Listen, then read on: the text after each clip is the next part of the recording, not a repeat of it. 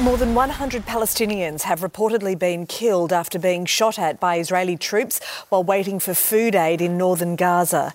700 were also injured in the attack. An Israeli military source said that troops opened fire as they believed soldiers were endangered.